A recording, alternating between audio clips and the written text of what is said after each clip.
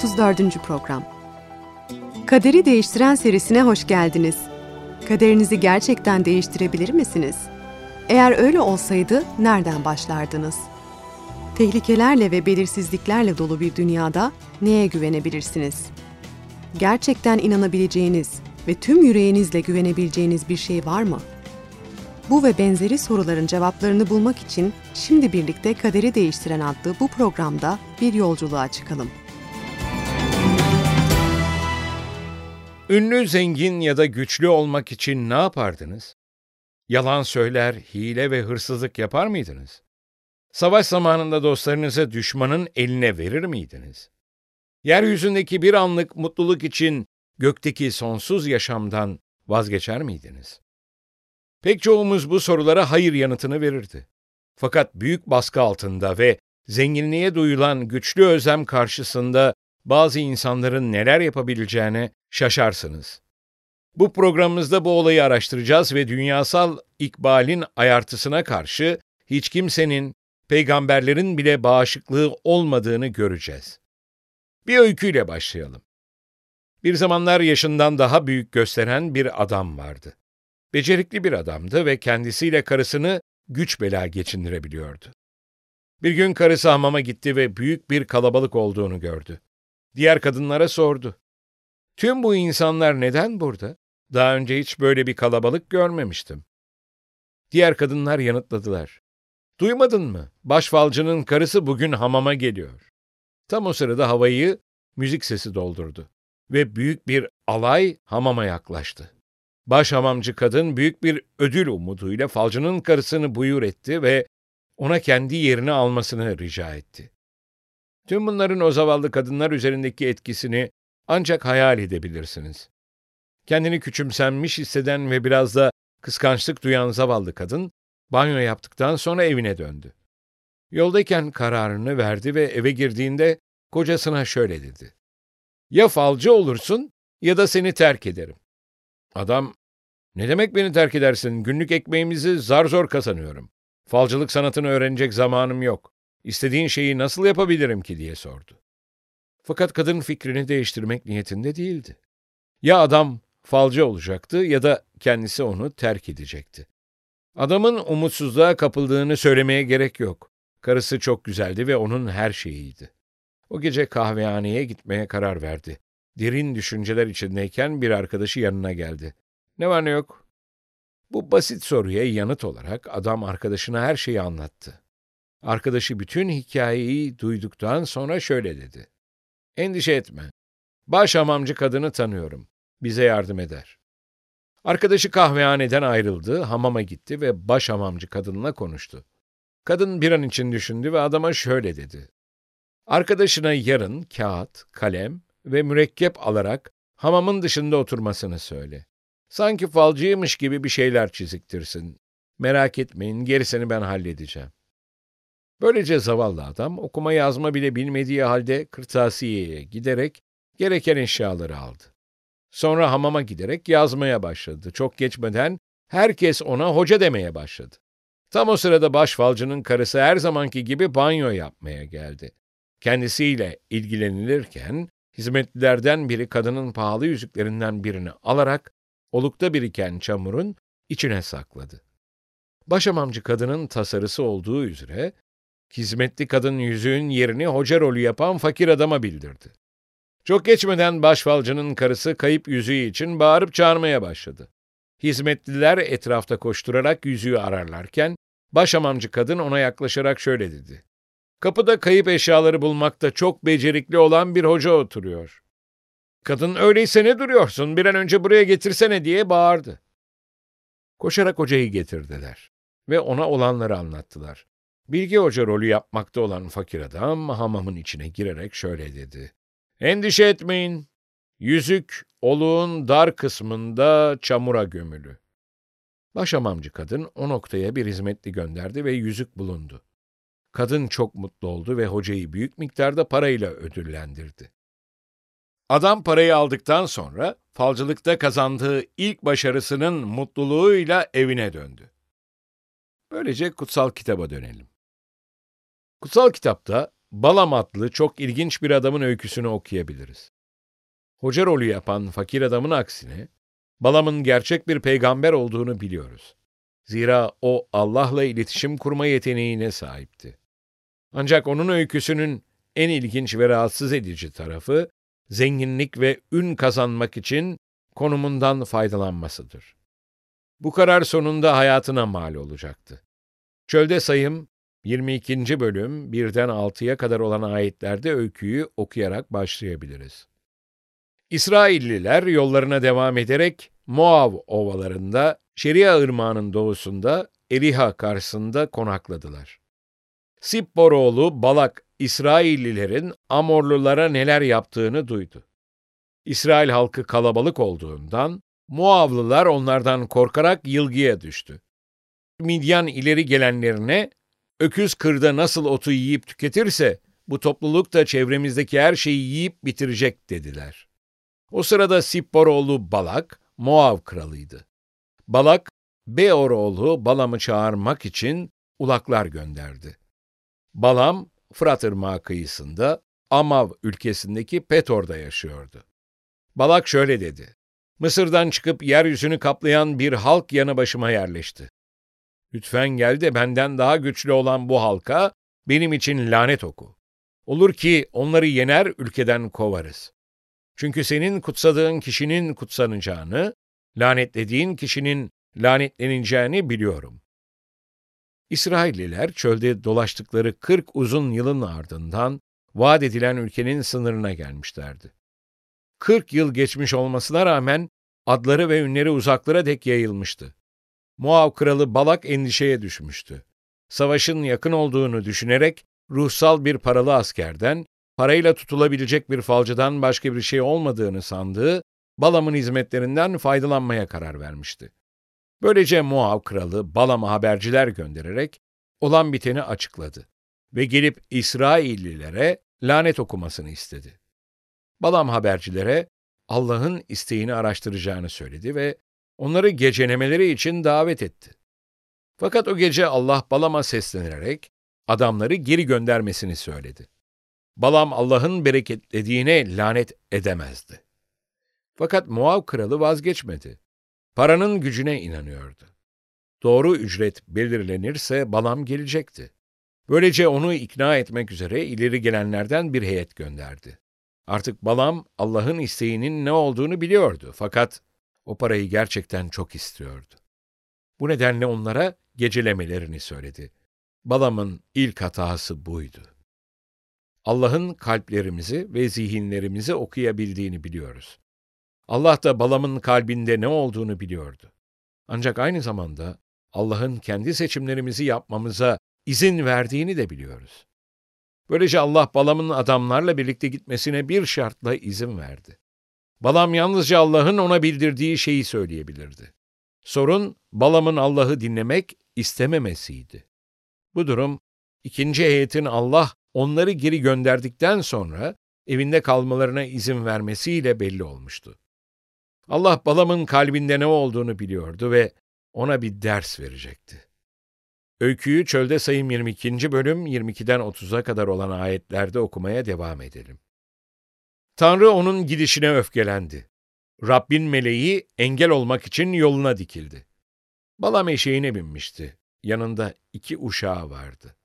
Eşek yalın kılıç yolda durmakta olan Rabbin meleğini görünce yoldan sapıp tarlaya girdi. Balam yola döndürmek için eşeği dövdü. Rabbin meleği 2 bağın arasında 2 yanı duvarlı dar bir yolda durdu. Eşek Rabbin meleğini görünce duvara sıkıştı. Balam'ın ayağını ezdi. Balam eşeği yine dövdü. Rabbin meleği ilerledi. Sağa sola dönüşü olmayan dar bir yerde durdu. Eşek Rabbin meleğini görünce Balam'ın altında yıkıldı. Balam öfkelendi, değneğiyle eşeği dövdü. Bunun üzerine Rab eşeği konuşturdu. Eşek Balam'a, "Sana ne yaptım ki 3 kez beni böyle dövdün?" diye sordu. Balam, "Benimle alay ediyorsun," diye yanıtladı. "Elimde kılıç olsaydı seni hemen öldürürdüm." Eşek, "Bugüne dek hep üzerine bindiğin eşek değil miyim ben?" dedi. "Daha önce sana hiç böyle davrandım mı?"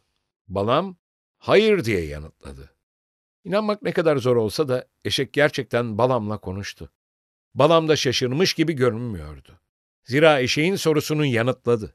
Fakat daha önemlisi bu olayda ilginç bir simgesellik var. Eşeğin ana yoldan ayrıldığı gibi Balam da Allah'ın isteğinden sapmıştı. Allah'ın onun gitmesini istemediğini hatırlayın. Allah'ın gözünden düştüğü zamansa Allah'ın yargısına tabi olmuştu. Gözlerini açmak ve olayı bir uyarı olarak görmek yerine, Balam bunun ana hedefi olan para kazanmasını engellemek ve hedefinden saptırmak için konulan bir engel olduğunu düşündü. Bu nedenle eşeğini dövdü ve tehdit etti. Balam haklıydı. Alay konusu bir ahmaktı. Fakat eşek yüzünden değil. 31'den 35'e kadar olan ayetleri okuyarak ne olduğunu görelim. Bundan sonra Rab, Balam'ın gözlerini açtı. Balam, yalın kılıç yolda durmakta olan Rabbin meleğini gördü. Eğilip yüzüstü yere kapandı. Rabbin meleği, "Neden 3 kez eşeğini dövdün?" diye sordu. "Ben seni engellemeye geldim. Çünkü gittiğin yol seni yıkıma götürüyor." Eşek beni gördü. 3 kez önümden saptı. Eğer yoldan sapmasaydı seni öldürür, onu sağ bırakırdım. Balam Rabbin meleğine, "Günah işledim." dedi. "Beni engellemek için yolda dikildiğini anlamadım. Uygun görmüyorsan şimdi evime döneyim." Rabbin meleği, "Adamlarla git." dedi. "Ama yalnız sana söyleyeceklerimi söyleyeceksin." Böylece Balam, Balak'ın önderleriyle gitti. Dünyadaki pek çok kişi, tüm çevremizde kızışarak devam etmekte olan ruhsal bir savaş olduğuna inanmaz.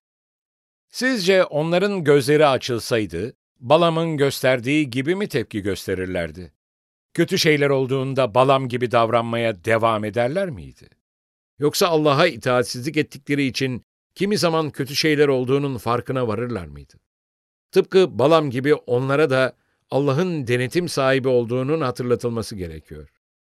Allah Balam'ın tövbe ettikten sonra yolculuğuna devam etmesine izin verdiyse de Balam'ın kişisel güdülerini ardında bırakması gerektiği açıktı. Allah onu kullanacaktı. Fakat onun Allah'ın emirlerini yerine getirmesi önemliydi. Böylece Balam yoluna devam etti ve sonunda Moav kralı Balak'ın yanına geldi. Kral hiç vakit kaybetmedi ve derhal Balam'dan İsraillilere lanet okumasını istedi. Fakat Balam Allah'ın dediklerini unutmadı ve Balak'a yalnızca Allah'ın kendisine verdiği sözleri söyleyebileceğini hatırlattı. Sığırlar ve davarlar kurban edildikten sonra Allah Balam'a ilk bildirisini verdi. Bunu Çölde Sayım 23. bölüm 7'den 10'a kadar olan ayetlerde okuyabiliriz. Sonra şu bildiriyi iletti. Balak beni Aram'dan, Moav kralı beni Doğu dağlarından getirdi. Gel benim için Yakup soyuna lanet oku dedi. Gel İsrail'in yıkımını dile. Tanrı'nın lanetlemediğini ben nasıl lanetlerim? Rabbin yıkımını istemediği kişinin yıkımını ben nasıl isteyebilirim? Kayaların doruğundan görüyorum onları. Tepelerden bakıyorum onlara. Tek başına yaşayan, uluslardan kendini soyutlayan bir halk görüyorum. Kim Yakup soyunun tozunu ve İsrail'in 1/4'ünü sayabilir? Doğru kişilerin ölümüyle öleyim. Sonum onlarınki gibi olsun. Balak öfkelendi. Çünkü Balam'a çok para veriyordu. Ancak Balam İsrail'i lanetlemek yerine onları bereketledi. Moav kralı inatçı bir adamdı. Bu nedenle Balam'ı başka bir tepeye götürdü. Oradan İsraillilere doğru baktılar. Başka kurbanlar sundular ve Allah'ın bir sonraki bildirisini beklediler. Balak'ın şanssızlığına bir sonraki bildiri de bir bereketti. Aklı başında olan herhangi bir insan, bunun boş yere bir uğraş olduğunu muhtemelen fark edebilirdi. Ne kadar para verirse versin, kaç kurban keserse kessin, Allah bereketlemiş olduğunu lanetlemeyecekti. Fakat Moav kralı Balak'ın aklı başında değildi. Bu nedenle Balam'ı başka bir tepeye çıkartarak İsrail'e lanet okumasını rica etti. Neler olduğunu Çölde Sayım 24. bölüm 3'ten 9'a kadar olan ayetlerde görelim. Şu bildiriyi iletti. Beor oğlu Balam, gözü açılmış olan, Tanrı'nın sözlerini duyan, her şeye gücü yetenin görümlerini gören, yere kapanan, Tanrı'nın gözlerini açtığı kişi bildiriyor. Ey Yakup soyu, çadırların, ey İsrail, Konutların ne güzel. Yayılıyorlar vadiler gibi, ırmak kıyısında bahçeler gibi. Rabbin diktiği öt ağaçları gibi, su kıyısındaki sedir ağaçları gibi. Kovalarından sular akacak, tohumları bol suyla sulanacak. Kralları Agag'tan büyük olacak. Krallığı yüceltilecek. Tanrı onları Mısır'dan çıkardı. Onun yaban öküzü gibi gücü var. Düşmanı olan ulusları yiyip bitirecek. Kemiklerini parçalayacak. Oklarıyla onları deşecekler. Aslan gibi, dişi aslan gibi yere çömelir, yatarlar. Kim onları uyandırmaya cesaret edebilir? Seni kutsayan kutsansın, seni lanetleyen lanetlensin. Bu bereket tanıdık geliyor. Allah'ın İbrahim'e ne söylediğini hatırlıyor musunuz? Soyunun yıldızlar gibi ve kıyıların kumu gibi çok olacağını söylemişti. İbrahim'i kutsayanları kutsayacağını, onu lanetleyenleri lanetleyeceğini söylemişti. Allah İbrahim'le yaptığı antlaşmanın aynısını İsrail'le de yaptığını açıkça belirtiyordu. Bu antlaşmanın asıl amacınınsa tüm dünyayı kutsamak olduğunu unutmayalım. Buraya kadar Balam yalnızca bir hata yapmıştı ve günahından tövbe ettikten sonra Allah'ın kendisinden istediğini yaptı. Fakat Balam'ın işi bitmemişti. İsrail'i lanetlemeyeceğini, çünkü Allah'ın buna izin vermeyeceğini biliyordu. Peki ya onlara günah işletip Allah'ın gözünden düşürebilseydi? Allah onu buna karşı uyarmamıştı. Böylece Balam, Moab kralı Balak'a giderek planını açıkladı. İsraillilerin ordugahına Moablı kadınlar göndererek onları cinsel ahlaksızlığa ve putlara tapınmaya ayartabilirlerdi. Şöyle düşünebilirsiniz. Bir dakika dur bakalım. Bana İsraillilerin geçirdikleri o kadar şeyden sonra Allah'a karşı çıktıklarını mı söylüyorsun? Bu imkansız. Fakat aynen böyle oldu. Balamsa yolun her adımında olaya dahildi. Bunu Çölde Sayım 25. bölüm 1'den 3'e kadar olan ayetlerde okuyabiliriz. İsrailliler Şittim'de yaşarken erkekleri Moablı kadınlarla zina etmeye başladı. Bu kadınlar kendi ilahlarına kurban sunarken İsraillileri de çağırdılar. İsrail halkı yiyeceklerden yedi ve onların ilahlarına taptı. Böylece Baal Peor'a bağlandılar. Rab bu yüzden onlara öfkelendi. Balam sözlerle tamamlayamadığını eylemlerle başarmıştı. Çölde Sayım 31'e 16 ayetine bakın. İsrailliler Allah'a sırt çevirmekle kalmamışlar, Allah'ın yasasının 1. ve 7. emirlerini de bozmuşlardı. Başka ilahlara tapmışlar ve zina işlemişlerdi. Günahlarının cezasının çok büyük olduğunu belirtmeye gerek yok. Ordugahta korkunç bir salgın hastalık baş gösterdi ve 24.000 kişi öldü. Çok geçmeden Allah İsraillilere bir ordu kurmalarını ve Moavlılarla Midyanlıları yok etmelerini emretti. Bunların her ikisi de İsraillileri ayartmış ve Allah'a açıkça isyan etmişlerdi. Toz yatıştığında ve savaş sona erdiğinde Balam da ölenler arasında bulundu. Para ve şöhretin kendisine mutluluk getirebileceğini sanmıştı. Fakat bu kadar kısa süren bir başarı için çok yüksek bir bedel ödedi. Çağlar boyunca Allah'a ihanet eden peygamber olarak tanınacaktı. Şimdi Balam'ın hatasını daha iyi anlayabilmek için programın başında bahsettiğimiz Türk masalına dönelim. İlk öykümüzdeki fakir adam daha ilk başarısını kutlarken Hanım Sultan kendisini çağırdı. O da bir yüzüğünü kaybetmişti ve fakir adamın onu bulmasını istiyordu. Yüzüğüm kayboldu, senden onu bulmanı istiyorum. Yarın sabaha kadar bulamazsan öleceksin. Sonra hocayı tutuklatarak zindana attırdı. Hoca hemen yere kapanarak ağlamaya başladı. Nasıl bir işe bulaştım ben böyle? O kadının yüzüğünü nasıl bulabilirim ki? Öldüm ben. Aynı anda genç bir hizmetçi yakalanma korkusuyla uyuyamıyordu. Yüzüğü o çalmıştı ve suçunu hocaya itiraf etmek istiyordu. Böylece canını tehlikeye atarak zindana gitti ve hocaya her şeyi anlattı. Hoca şansının döndüğünü anladı ve şöyle dedi. Merak etme genç kız. Bahçede bir ördek yakala ve yüzüğü ona yuttur. Ama mutlaka ayağını kır. Genç kız dışarı süzüldü ve adamın dediğini yerine getirdi. Ertesi sabah hoca padişahın huzuruna çağrıldı ve şöyle dedi. Efendim, yüzüğünüzü bulduğum tüm ülkede bilinsin. Bahçeye gidelim, onu size vereceğim. Bahçeye doğru yürürlerken halk fısıldaşıyordu. Hoca kağıdını karalamaya başladı ve bir an durarak kuşlara baktı. Topallayan ördeği gördüğünde padişaha şöyle dedi: "Efendim, bu topallayan ördeği kesin. Kayıp yüzüğü içinde bulacaksınız." Padişah öyle yapılmasını emretti ve yüzük herkesi hayrette bırakacak bir şekilde bulundu. Bu hikayeyi bilenleriniz varsa, fakir adamın çok saygın bir hoca olduğunu biliyorsunuzdur. Bu hikayedeki hocanın zekasını ve bilgeliğini takdir etsek bile, gerçek hayatta aldatmaca bir şaka değildir. Masalda hilekarlık eğlenceli olabilir, fakat gerçek hayatta hilekarlık lanetlenmiş bir günahtır. Balam'ın eylemleri bize gerçek hayatta yalan söylemenin ve hile yapmanın bizi Allah'tan uzaklaştırarak ebedi yıkımın karanlığına sürüklediğini kanıtlamaktadır. Ne yazık ki bu doğru. Zenginlik ve güç güdüsüyle hareket ederek kötülük yaptığında bir peygamberin dahi günahın ayartısına karşı bağışıklığı yoktur.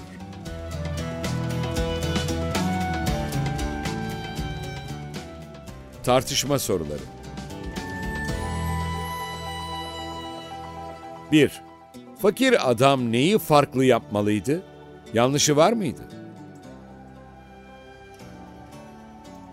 2. Allah kendisiyle defalarca konuştuktan sonra Balam nasıl olup da yanlış yapabildi? 3. Bir peygamberin günah işlemesi ve Allah'a gerçekten itaatsizlik etmesi tuhaf geliyor mu?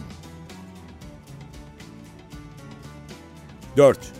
Adamlar kendisine ilk geldiklerinde Balam ne yapmalıydı?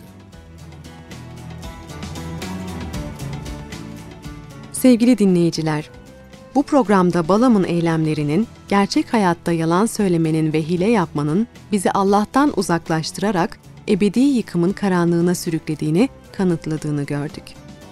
Bir sonraki programa da katılacağınızı umuyoruz.